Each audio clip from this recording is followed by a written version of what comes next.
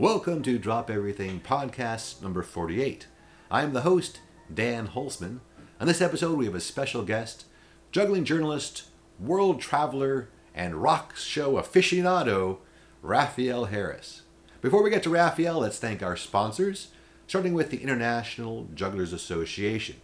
This is the final podcast before the IJA Festival, taking place in Cedar Rapids, Iowa, July 10th through the 16th.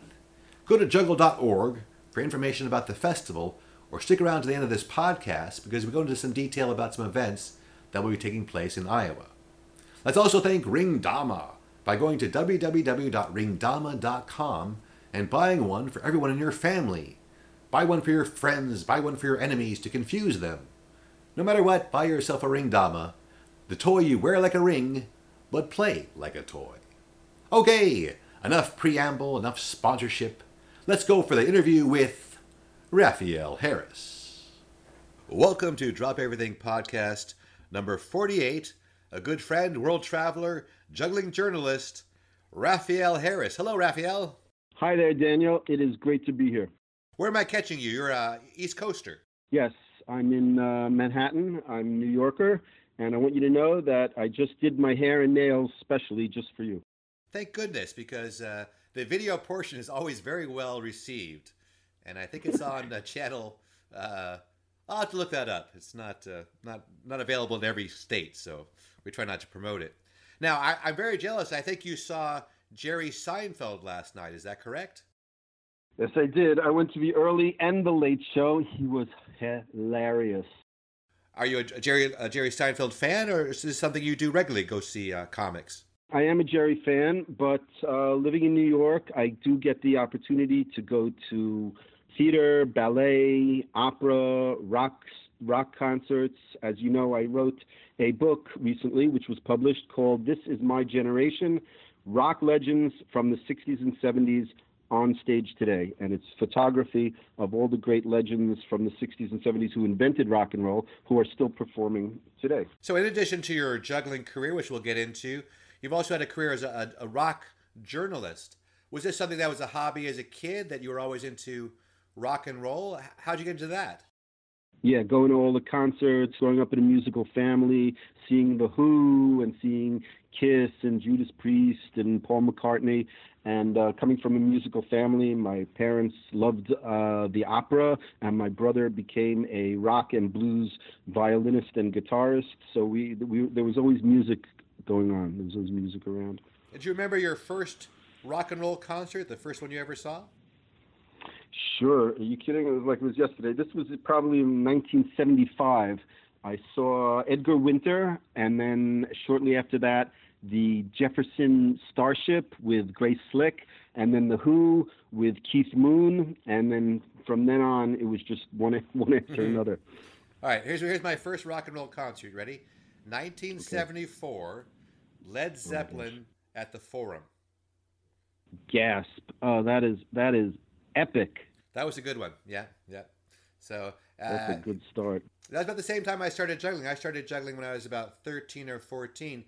When did you become exposed to juggling? When did you first see juggling? I saw some juggling on TV, Johnny Carson, and my sister was always doing artistic things, drawing and writing poetry and juggling. When I was 14, it was 1974, I decided that my sister went on a day trip. I said, when she comes back, I'm going to show her a 3-ball cascade. And I taught myself how to juggle with socks, and she was very encouraging. And then from there, somehow along the line, there wasn't a lot of access to juggling at that point. Somewhere along the line, I got a copy of the Carlo book.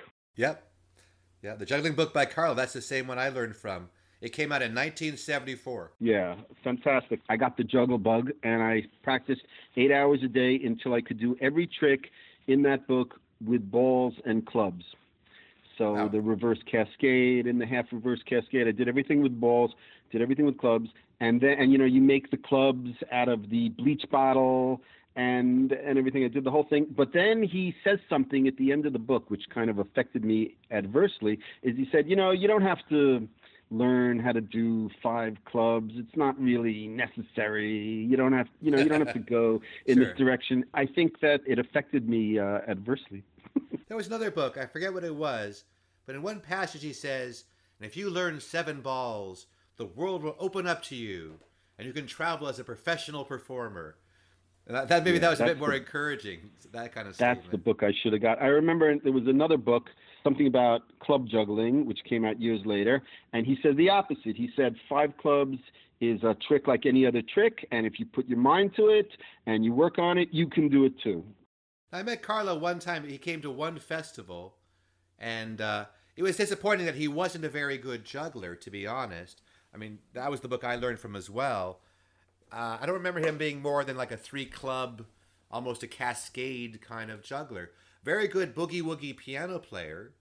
Never saw him again, but I do owe him a big debt because that was the book I learned from. Yes, even though I didn't become like a 5-club juggler, I did become a 4-club juggler and a 5-ring juggler, and I kind of went into other areas, like getting pretty proficient at Diabolo and Devil Stick and fire eating and doing tricks with knives. So I started to learn like a lot of different things and throwing in comedy and throwing in audience participation and ball spinning. And that's how my act developed into what I called Sir Juggly's one-man circus, because it had so many different things that it gave it that theme. So it ended up working out very well for me, actually. And when did you start working? So you're working at parties and stuff? How did you get started in the business?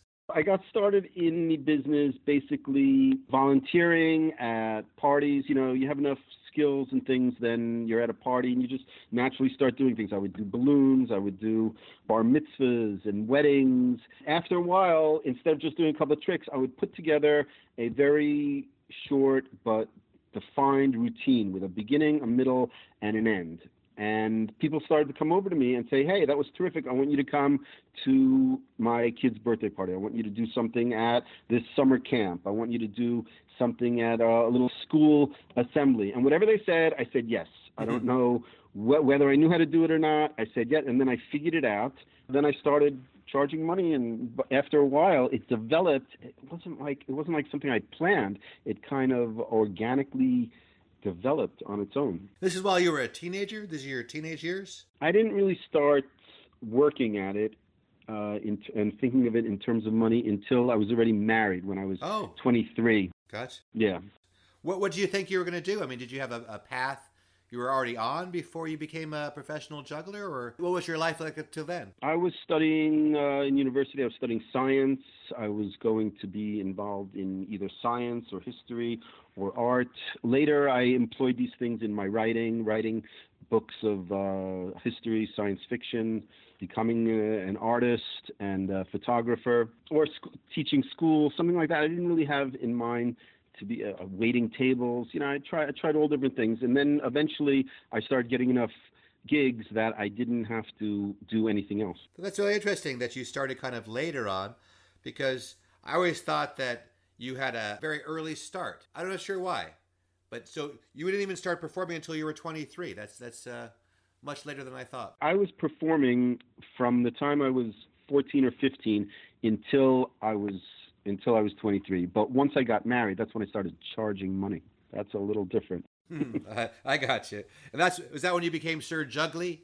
When you started charging money? Yeah, eventually I developed from a kind of a show into a character, an act. I understood that, and this is something that I also try to explain to anyone who I'm teaching or neophyte performers. You don't want to be a juggler, you want to be an act. You know, you don't say, oh, we have a singer when you have Diana Ross. You say, we have Diana Ross. So you don't want to be a juggler. You want to be the Raspini brothers, or you want to be Sir Juggly's one-man circus, you know, because people don't really know what a juggler is. Well, I think you have to start, if you want to have a chance of success, at least from an original place. Like if you're juggling, it's 5 clubs and 7 balls and just the very standard things everyone has seen. In a way, you're sort of repeating what's already been done. Well, what's unique about that? Where's your point of view? So That's the one thing we have to sell, really, is what makes us unique. So to identify that, and that's a really good piece of advice, is very important for the neophyte performer. Absolutely. You've got to try a lot of different things and then go in the direction that you're comfortable with, you're excited about, and what's unique for you. You know, you can walk into a museum that you've never seen before, and boom, that's a Turner. That's a Picasso. You can see the style of the artist, and a juggler should be able to do that as well. I see that move. That's a Jay Gilligan move. Oh, look at that fantastic move. That's unique to you. It's important too to go in the direction the universe is sort of showing you success. So if you're doing a lot of different kinds of gigs, and at certain ones of them you're like, oh, this is a good fit for me, or they're inviting me back, or that's when the audience seems to respond the best to me, is in those types of situations. It can help you to sort of understand which direction you would have the greatest success in the long run, just seeing where the universe is sort of open to you. Absolutely, and that's why it's also important to do street performing and to get out in front of people. And you don't have a gig and you don't have a birthday party. Get out on the street, find out where they do it in your town or the nearest place.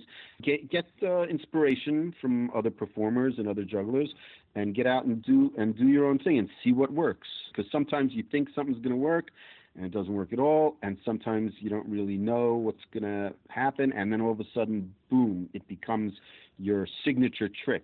You have to get comfortable with that too. You have to get comfortable with the idea of sort of failing at something, or even if you take a trick out, it's not quite ready, and you drop a few times, you get that kind of embarrassment feeling of, should I really be out here doing this? Yet I'm going to do it anyways. You got to build up those muscles, right? Those, I don't know if it's lack of embarrassment muscles, just that ability to get up in front of people and give it a go. Yes, well, when you initially, if you haven't been performing much and you start getting up in front of people, you're going to have stage fright, you're going to shake, and you're not going to be able to do anything. But once you start performing a lot, then something clicks, and instead of feeling stage fright, you get psyched, and you get in the zone, and you can do a better performance than you could ever do in practice. But it takes a lot of practice. Yeah, I was like what Paul Ponce said here on this interview, where he said he practices seriously, but then when he gets out on stage, it's all about fun. It's all about entertaining. So he practices for perfection seriously, but then when he gets on stage, it's all about showing your gifts, showing what you've spent all that time practicing on. Right. Very well put. I think that's a nice way to look at it.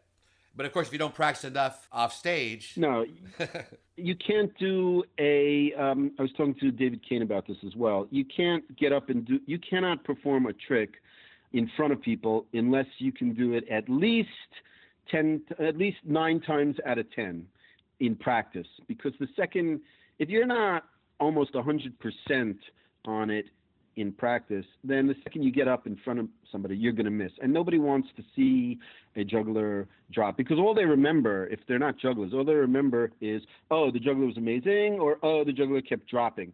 They don't appreciate the subtle differences between numbers and patterns. It's just, oh, he kept dropping a lot. And who wants to see what you can't do? So do the tricks that you can do 100%. Then once you're proficient at it, like Paul Ponce said, you can jam out. You can do it without thinking. You can have a conversation. You can look around. You're not going to be missing, so you can develop your persona. It's all about persona. I'm sure I've said it way too many times on this podcast, but I always think the audience, if they don't know the difference between a good juggler and a bad juggler, but they know the bad juggler drops. Yes. So that's all they know is if you're doing 8 balls, 10 balls, but you're dropping, but you have a nice, clever pattern with 3 balls or eating the apple or simple tricks, but you're doing them competently without making any mistakes, in their mind, that guy's good.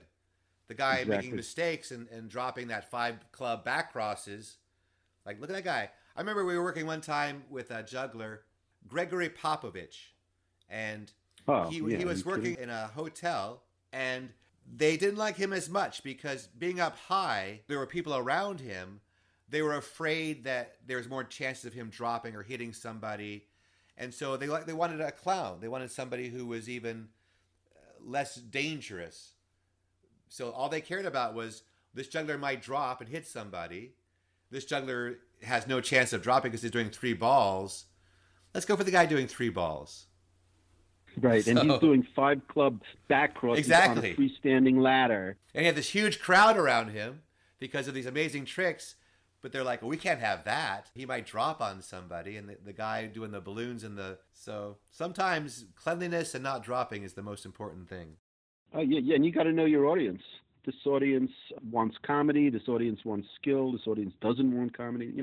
You got to know what your audience is. You got to be flexible. Now, were you on the East Coast at this time? Because you traveled around quite a bit. Where were you living when working as a professional juggler? In 1981, I moved to Israel, and I lived in Israel for many years, and I basically developed my act in Israel. I already learned how to juggle when I was growing up in New York and Long Island. One of my original partners was Eric Winokur. I don't know if you know Eric. He won a bronze medal in Fargo, and a very, very clever, intelligent, and creative act with contact juggling and ball bounce. He was a terrific juggler. So he was basically one of my best friends in high school, and we worked together and developed our skills. Then I was always interested in traveling, and I went traveling around the world. I stayed in Israel for many years. Most of my performing was done there. And then about 10 or 15 years ago, I moved back to New York and started working on cruise ships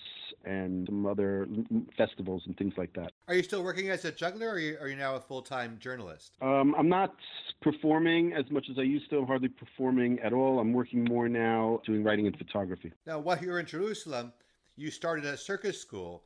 Was that something you were always interested in? It was the Jerusalem Circus School for Children.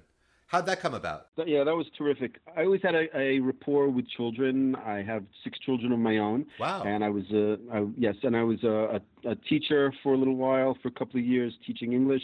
Always had a good rapport with children, wrote children's books. And there were kids in the neighborhood, and they would get home from school, and they'd be like goofing off. And I was the guy who was teaching them how to do a 3-ball cascade or make a balloon into an animal. And then it occurred to me that I would try and put together a neighborhood circus activity. When the principal of the school near where I lived, I knew him and I knew his kids, and when he heard about it, he gave me the keys to the school.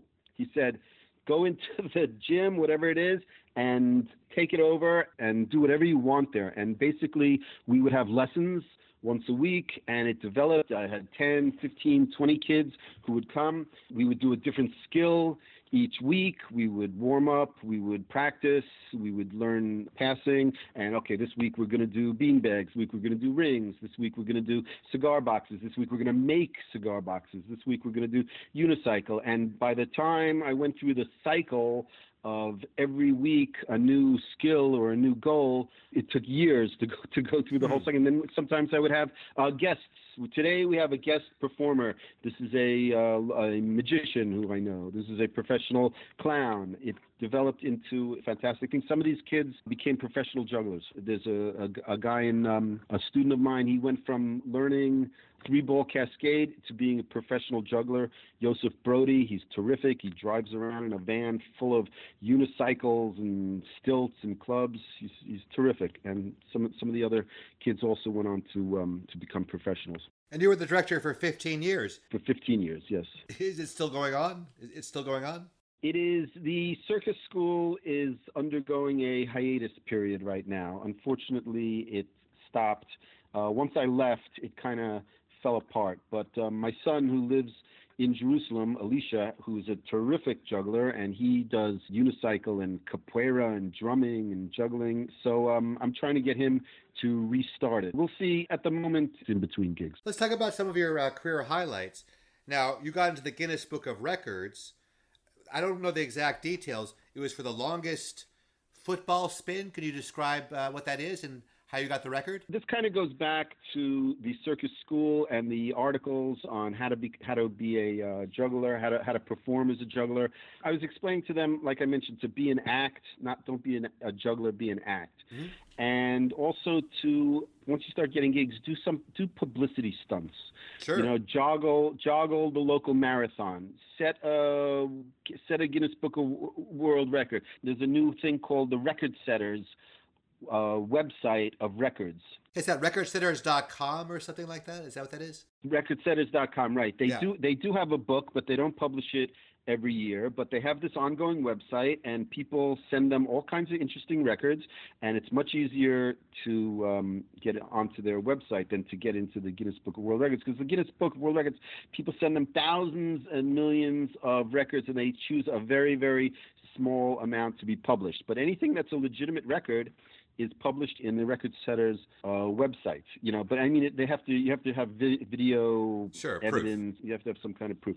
The other thing that I was telling people was to get on TV, be an extra in a movie, do some kind of some publicity for your act. So at that point, I decided to I'm going to get into the Guinness Book of World Records. I don't know how I'm going to do it, but I'm going to do it. And the first year that I was successful was in the Israeli Hebrew edition of the Guinness Book of World Records, which was the first person to joggle the Jerusalem Marathon. Wow. Do you remember what your time was for the marathon? It wasn't so fast.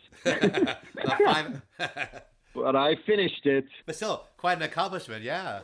It wasn't easy, but I finished it, and I was interviewed on the radio, and I have the perfect face for radio. I understand that that's very important. Oh, you're being self-deprecating. You're a very handsome man, Raphael. Don't try to put from a distance.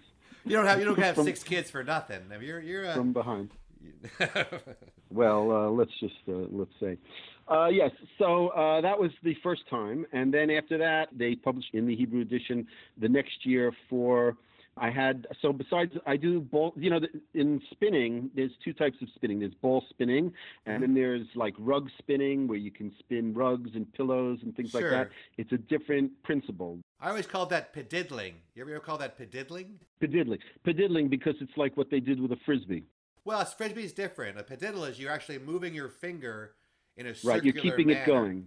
A Frisbee, you're still doing more of a delay or stall. You might be tapping it, but usually the Frisbee is more of a dynamic kind of spin. No, with a Frisbee, you can do both. With a Frisbee, you can spin it like a basketball and then let it spin, or you can also pediddle it, where you're keeping it going indefinitely. Sure.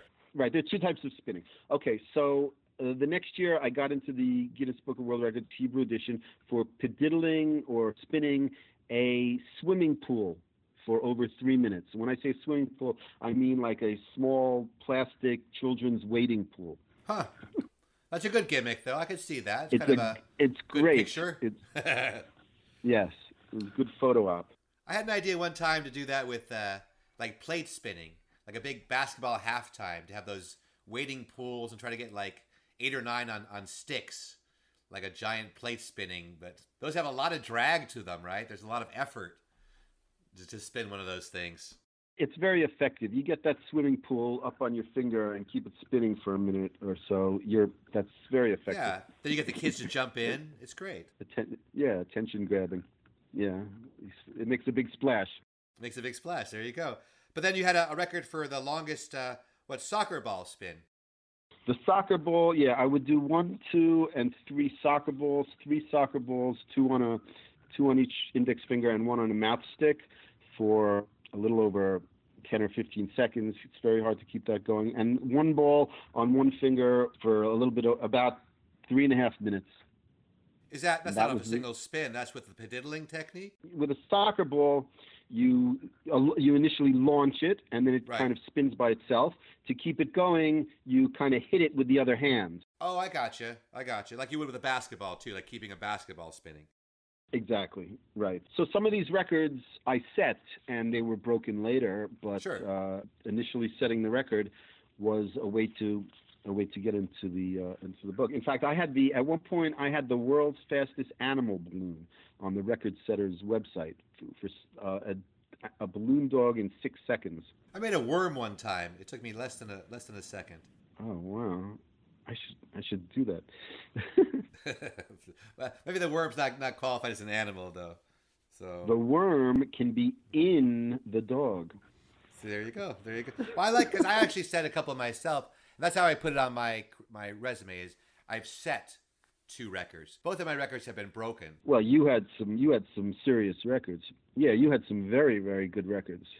Well, I had one in the actual book, which was 8 shaker cups in the air at one time. Then I had one in the Guinness Sports Records book for bouncing the ball on the golf club. And when I did it, it was about 15 minutes, for when I set the record. And now I think Brad Weston just set it at like an hour and 45, just something crazy. So amazing. Yeah, but that's a good tip though, because it's all about getting publicity, and people know the Guinness name even today. Or when you say I'm a world record holder, that carries some weight. Yes, I mean, I don't know if you remember when we were growing up we would look at the Guinness Book of World Records. Let's see if there's anything about juggling, and there was like a half a page with a couple of entries. It was basically Rastelli did 10 balls, and some guy did 3 balls for like 2 hours, and that was it. And then depending upon over the years, upon the editor, there were more or less records, depending upon who the editor thought it was interesting. But I mean, the guy who did 3 balls for like a couple of hours, that record has been smashed. People are doing it for like 24 hours, 3 balls. That's a difficult record to break. I remember one year they got quite gimmicky. It was like juggling on a surfboard. Like, okay, that's not really record worthy, or unless they were doing it for hours, or juggling while skiing. So sometimes I feel it's easier to set a new record than to beat an existing record. Yeah, definitely, because they're interested in selling copies of the book. So they want interesting pictures. The Guinness Book of World Records from many years ago, from like the 50s. It hardly had any pictures. This was a book of science. It was a book of geometry and geology, and then it became world's biggest, world's smallest. Yeah, it was a book of science, and then it became Britney Spears this and Justin Bieber that, and the same thing with the National Geographic. You look at National Geographic from the 20s. It was some guy went out into the jungle for 3 years and wrote a 20-page article about it. There was maybe one picture. Now it's all pictures and a half a page of text. That's the way it is.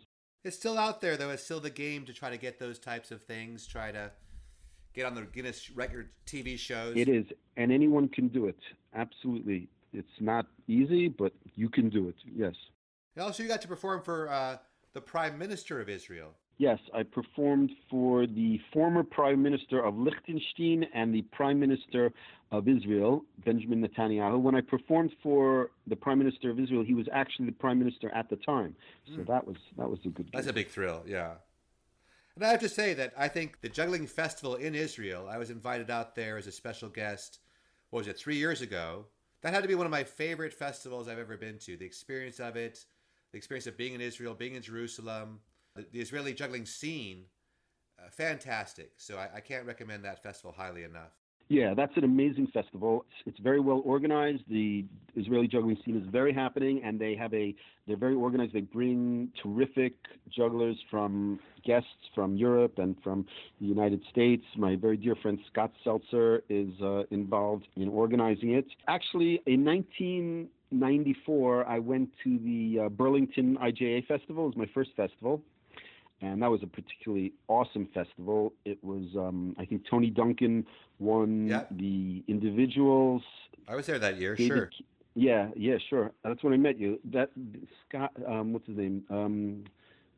David Kane and Jay Gilligan won the gold in the teams as Crash and Burn. Right. And Joey Cousins won the juniors, and it was just a great festival. Everybody's first festival is thrilling. And when I went back to Jerusalem the next year, and I organized a juggling festival, and they've had a juggling festival every year since then. That was 1994?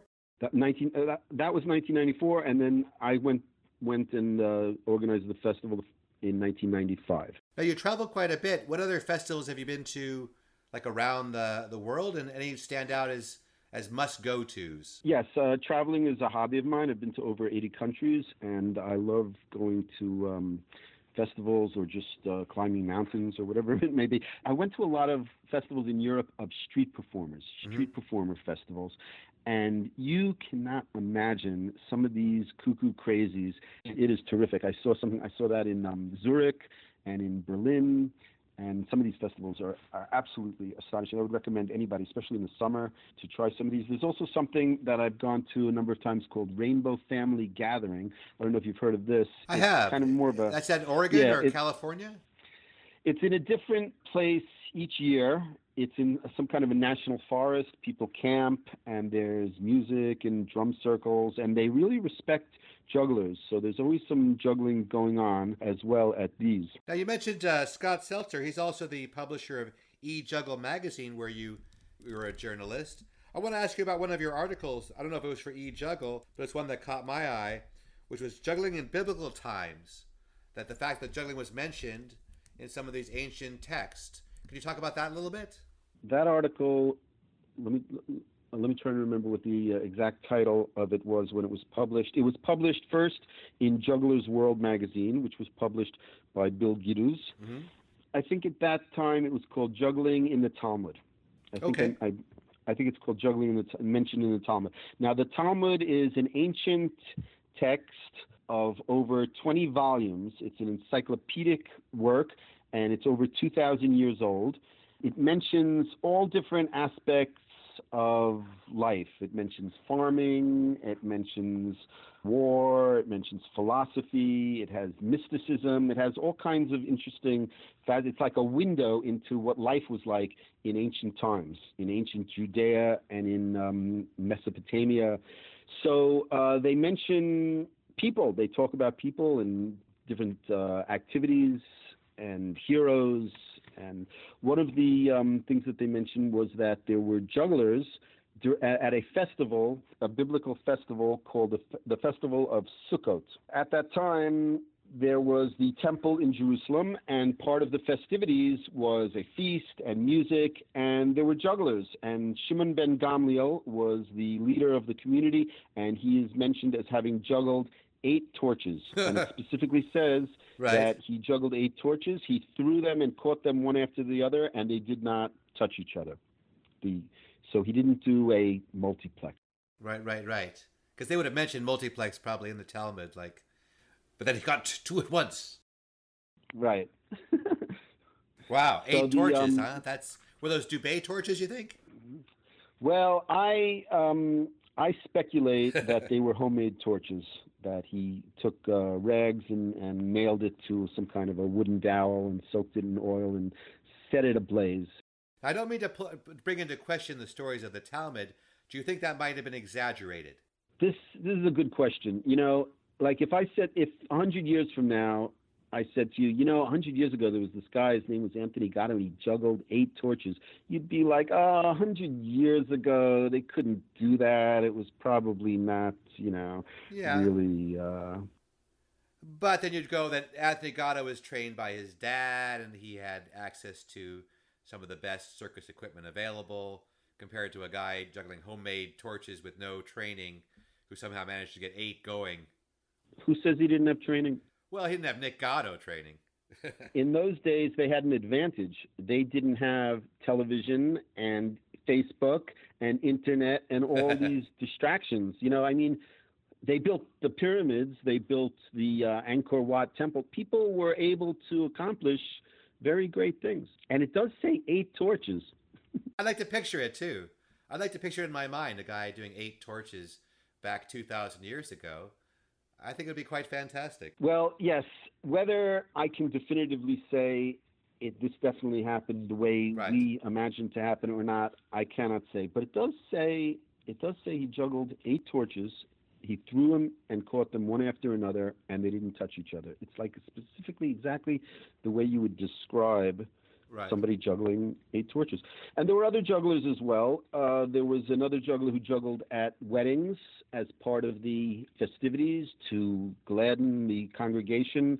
And one of the leading leaders of the generation said, he complimented him and he said, "We dance with 1 and he dances with 3. That's so interesting about the fact that this activity we're involved in, juggling, in one form or another, has existed for so long, but really never quite, like the festival we have coming up in Cedar Rapids. I think we might have around 400, 450 people, but it's never really quite caught on like so many other activities and become something where millions of people do it. It's odd. Yeah, this is always a question. If you ask somebody, how many singers can you name? I can name thousands. How many magicians can you name? I can name a bunch. How many jugglers can you name? What's a juggler? This has been going on. Yeah, I blame Rastelli. I blame Rastelli for dying young, because I think the thing with the juggler is the juggler is always part of a bigger show. Like a singer or a magician or someone else can have an identity as the person being responsible for the whole performance.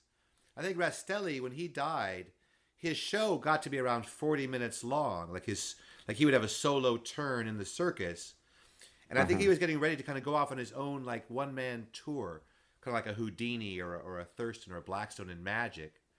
And I think I've had the tradition of the one-man juggling show based on someone's name, like Rastelli coming to town. I think the idea of the juggler as its own personality could have been established. But now juggling is always part of something else. Right, you're part of a review. Now we're going to have a comedian. Now we're going to have a magician. Now we're going to have a juggler. Now we're going to have something else. Right. And the one way juggling's become popular is sort of the comedy juggler, or like, Michael Davis or the Karamazovs, where the juggling is great and people like the juggling. And I'm sure you've had this experience on cruise ships where people go like, oh, when there was a juggler, I didn't want to go, but it was so funny and entertaining. Yes. So it's like the comedy and the other stuff that sells the juggling, and not vice versa. Absolutely. In fact, you saw recently, I'm sure, Victor Key did so well on America's Got Talent. Was that what it was? America's Got Talent, last right? year. And the Passing Zone, too. They did very good. And the Passing Zone did fantastic. Okay, now the judges have to, say something smart. So Victor Key does this incredible, beautiful, artistic dance, and he's such a skilled juggler. And then now the judges are going to say something, and all the judges say the same thing.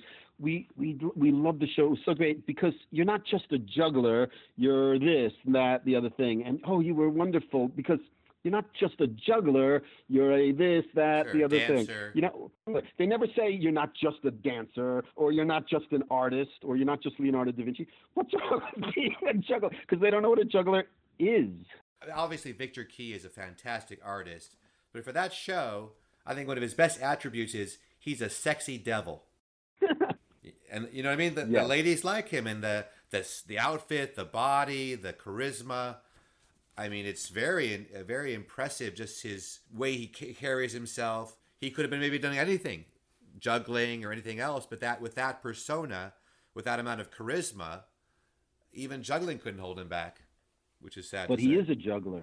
He is a juggler. And the Passing Zone, I mean, they do comedy and they do danger, but they are jugglers. And why don't the public have this concept that, I want to go see a juggler? The closest thing I've seen to anything like that is basically Water on Mars, because they don't say that there's something else.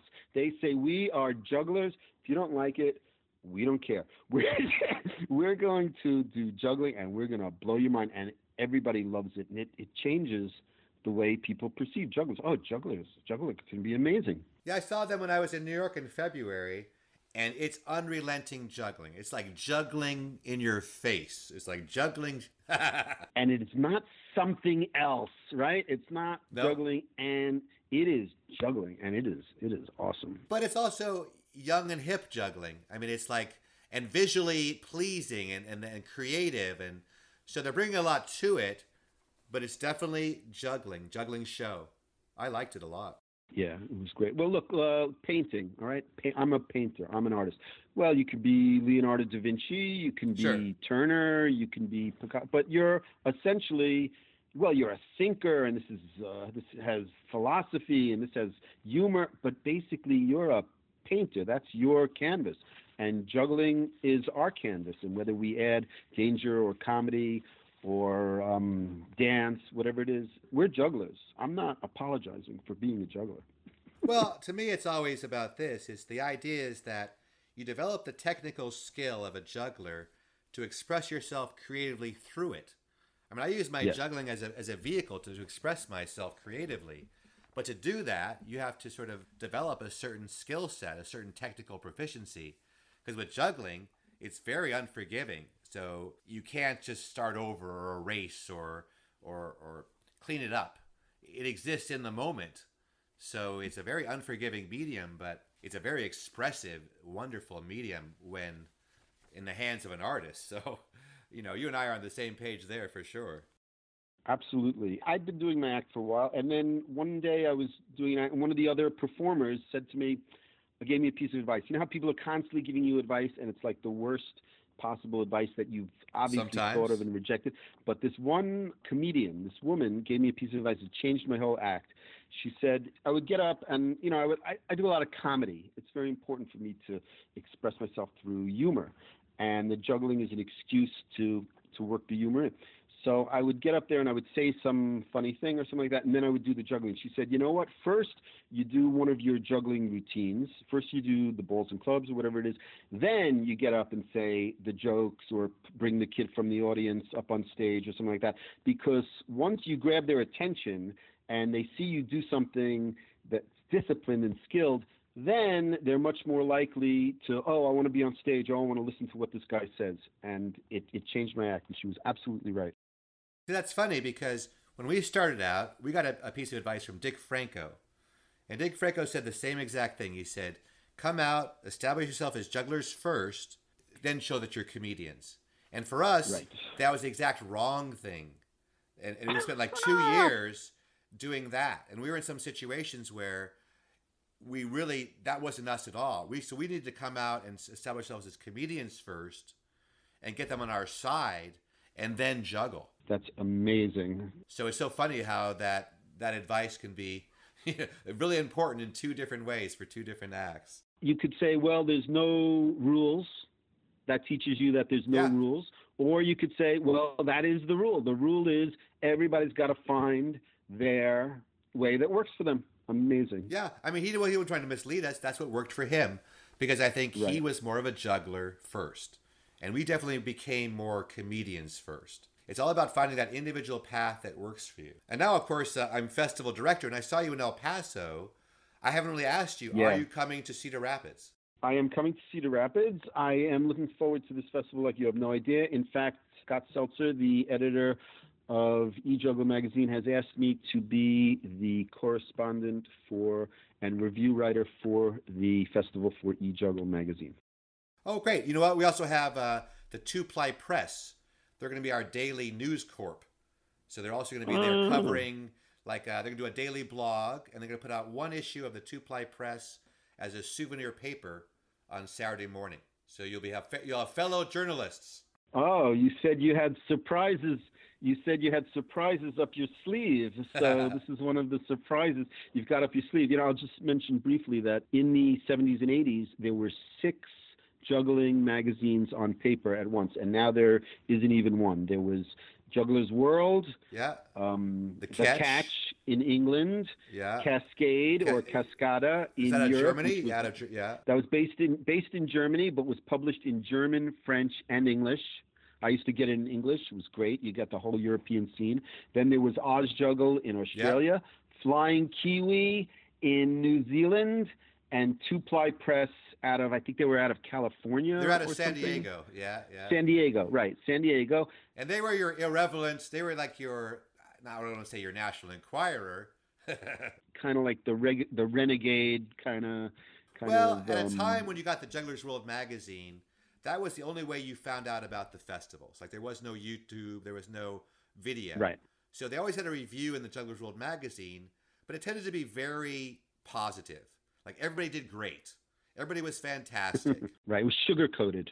Yes, and because the Two Ply Press came out, and they had a columnist, I think it was her, but she went by the name Thomas L., like a pseudonym. And she would say, I didn't like this, or this person was droppy. Lisa Thomas? Lisa Thomas, yes. Who unfortunately has not been part of the She also wrote for Juggler's World. She also had a few reviews. And she was great. And I reviewed the Burlington Festival for Two Ply Press that year in 1994. So the Two Ply Press, you could kind of call it like it was. And it was fun. So we're bringing them back. They're going to be there. They're going to have press credentials, and they're going to wear press hats and have a press table. So I think that'll be one of the fun surprises. That's true. I would care to examine their press credentials at close examination. I'll be glad to meet those guys because I did write for them a little bit, and I never actually met them in person. So that's terrific. That's one of the features. We have a snack table that's going to be lorded over by Mark Hayward, the king of snacks. The king of snacks. And everyone's been asked to bring a snack from their local area, and we're going to have some local Iowa snacks. And we'll try to keep that snack table pretty full for the whole thing so people could have some munchies while they're juggling and stuff. So trying to think of everything I can. And plus you have these extra shows of Jay Gilligan and Peter Davison. That is absolutely thrilling. I like the Club Renegades, but it seems like when you stretch Club Renegade over like 4 nights, there are highs and lows. Let's put it that way. Yes. And what happened was when I went to the site, there really wasn't a great sort of local bar or pub or anywhere with a stage. And so I thought, well, let's try to create a space at the festival site itself. And let's try to bring in the History Museum and Jay Gilligan and all these things I wanted to do that also required budget. So I thought, well, if they could also do a show and then help support, the free workshop that everybody can enjoy, I like the idea of having extra shows, especially for $10. Yeah, that's great. Just go see Jay Gilligan or see the history show. My feeling is that someone like a Jay Gilligan, I don't want to say it's an acquired taste, but he should have an audience that's there to see Jay Gilligan and Eric do what they do. Right, what they're doing now, because they're also, every year they're doing something different. And I'd like to know what he's doing now.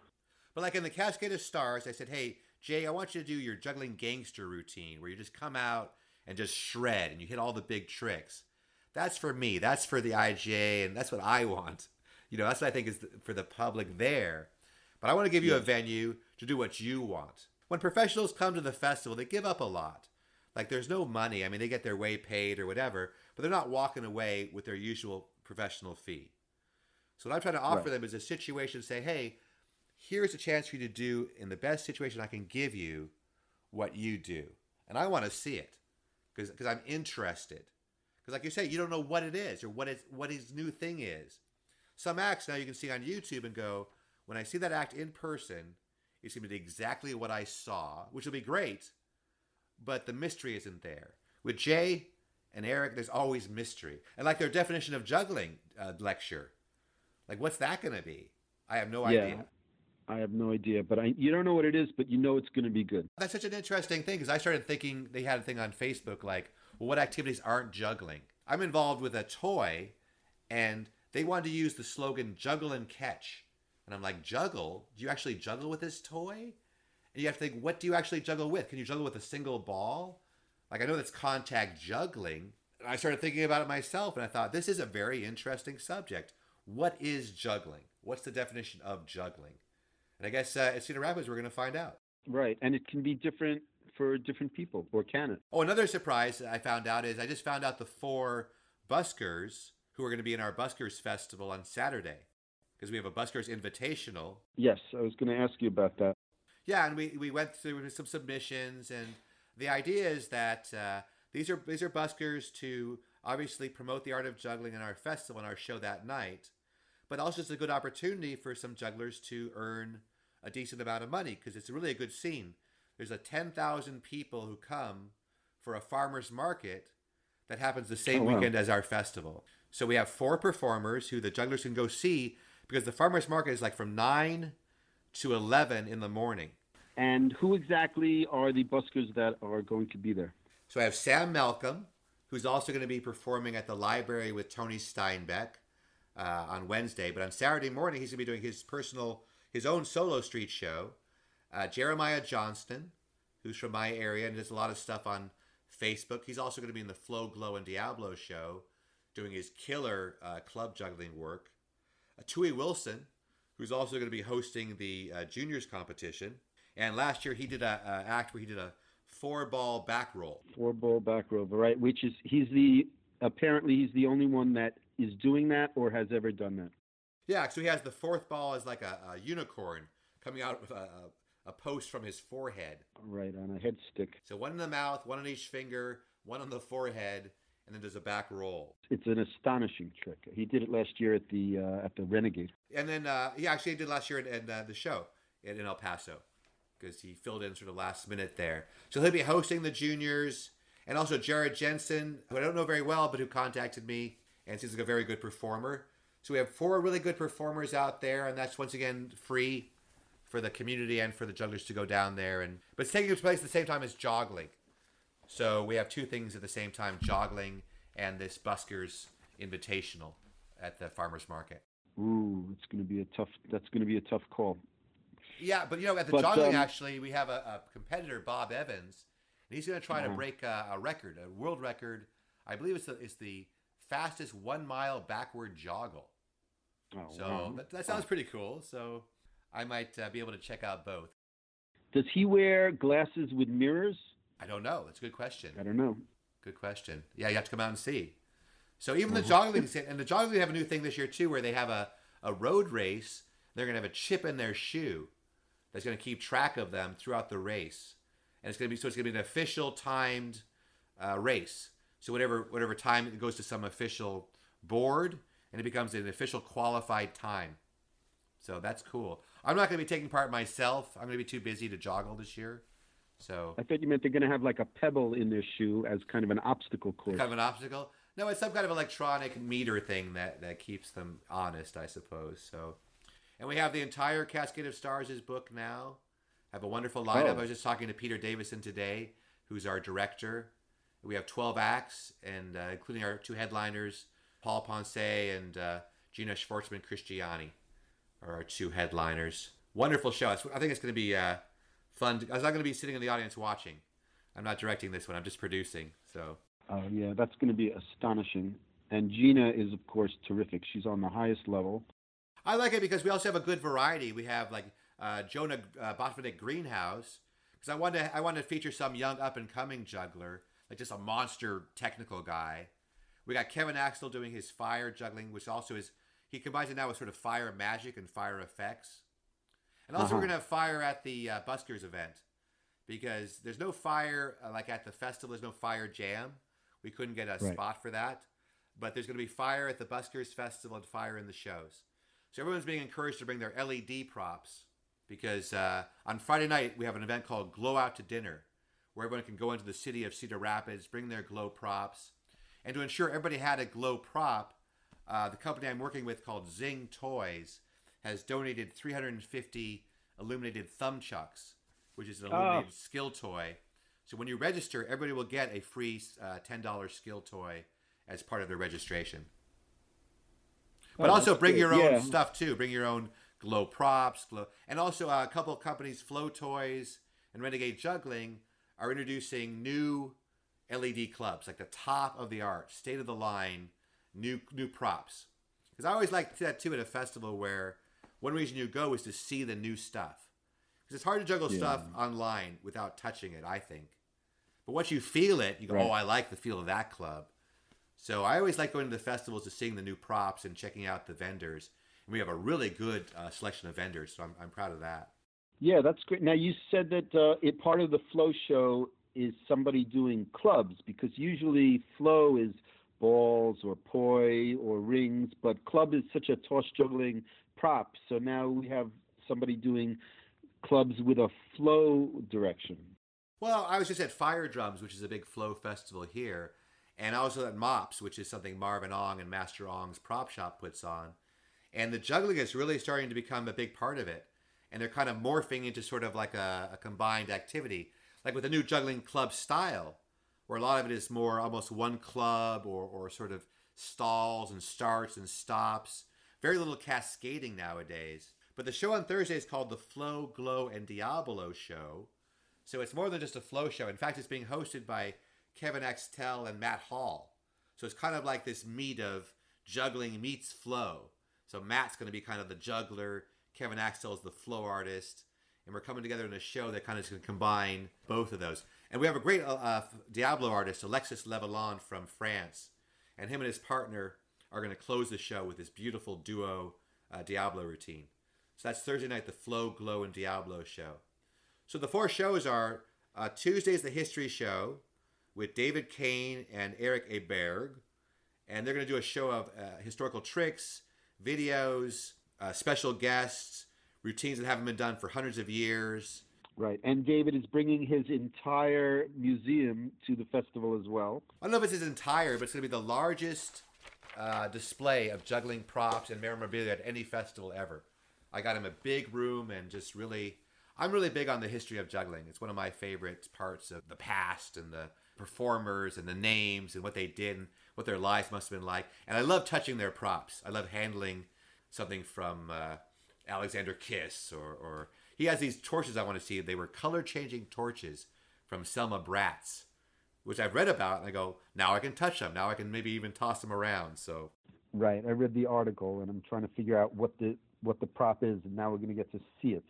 And then, so Wednesday then is the show. It's object episodes with Jay Gilligan and Eric Aberg, and they're going to do like the thing with the Newton's cradles, where the I guess you call those with the balls that go back and forth, and all kinds of crazy experimental. That's sort of what I call the experimental show. So if the first show is the history show, this one's the experimental show. And then the next night, Thursday, is the Glow, Flo, and Diablo show. And then Friday, a show I'm really looking forward to is sort of an afternoon matinee. Peter Davison's? Yeah, that'll be before dinner. That's like a 5 to 6 o'clock, 5 to 6:30 type of show. And then you go out to dinner afterwards, and then that night is our Renegade show. So we have Renegade Friday and Saturday. And besides Peter Davison, you also have Cindy Marvell doing the women's show. Yeah, what we have is Paprika Leverton. She did a film all about women in juggling. And this year, another focus is on female artists. Like we have Gina, of course, who also is our Award of Excellence winner. She's only the second female Award of Excellence winner after Francoise Rocher. And so I thought it was long overdue. And of course, she's also going to be featured in our show and receive her award. And her husband and son are going to be there to see her accept her reward. So I think that's a great way to get the... Right, and she also does something about the Tonga lady jugglers. So it's a chance to see a video and also a premiere of a new video she's working on. And also a chance for Cindy to do what Cindy does, because she's another very important part of the IJ and the festival. And I wanted to have a chance to promote female juggling. And so she's going to be doing an opening act for this presentation. That's after dinner. I think it's 8 o'clock to 9 o'clock on Friday night.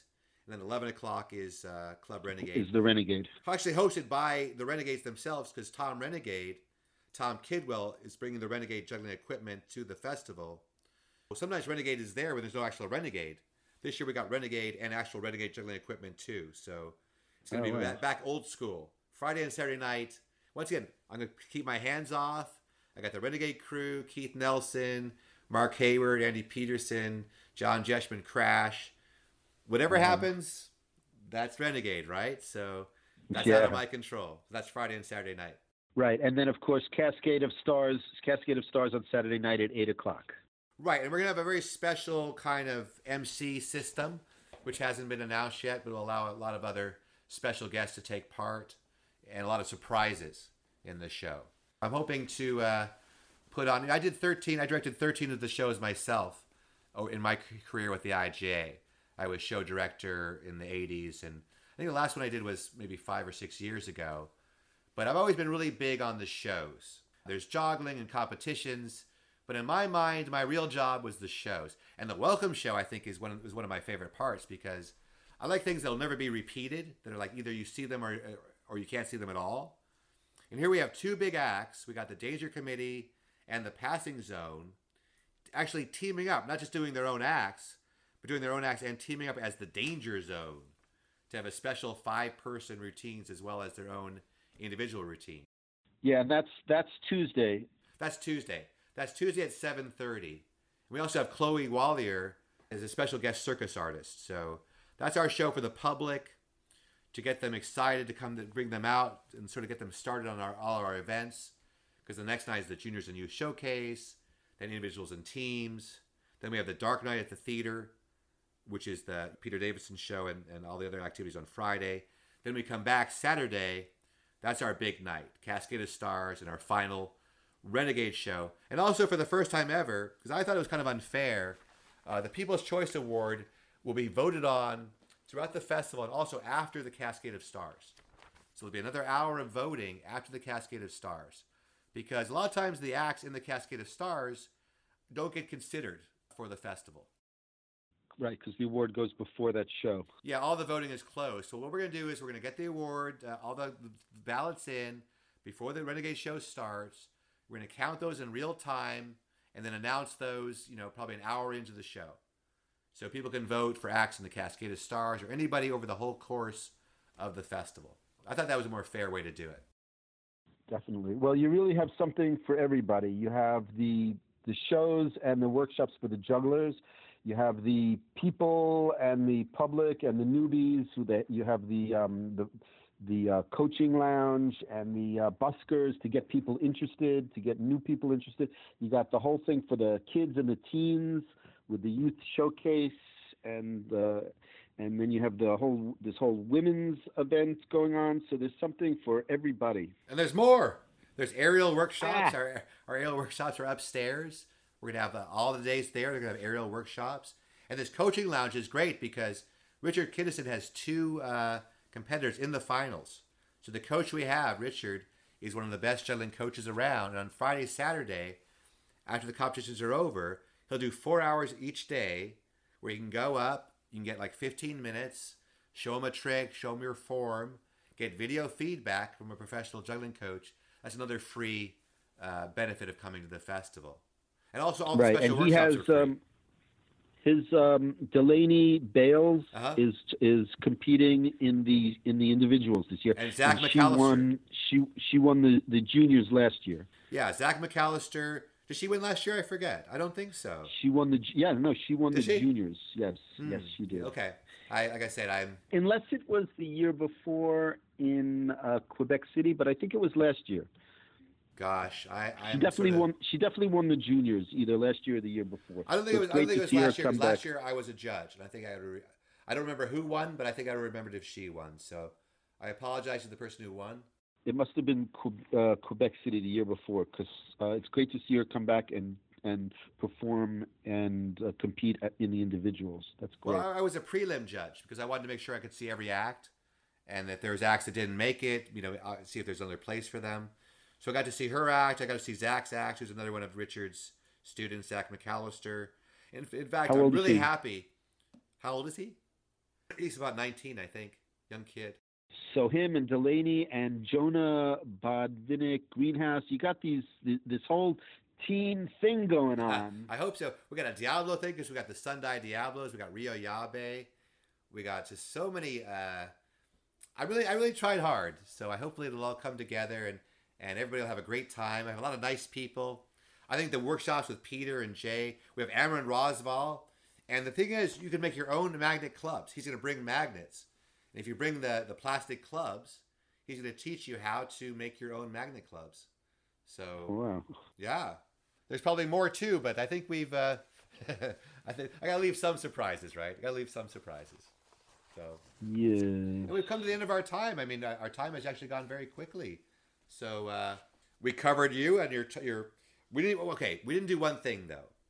To wrap up, another one of your hobbies is limericks. You've written a book of limericks. Can you end our podcast, the Drop Everything podcast, Raphael Harris, with a limerick? I can. Limericks is a little bit like juggling. The first routine kind of warms you up for the next one and the next one. So I'll give you a couple of limericks. Well, how about two? Give us two, but clean ones, I hope. Fairly clean. Okay. Fairly clean. Okay, so this is the limerick I won't say. There once was a juggler named Paul who was talented, handsome, and tall. He said I'd go far and be a big star if only I had one more ball.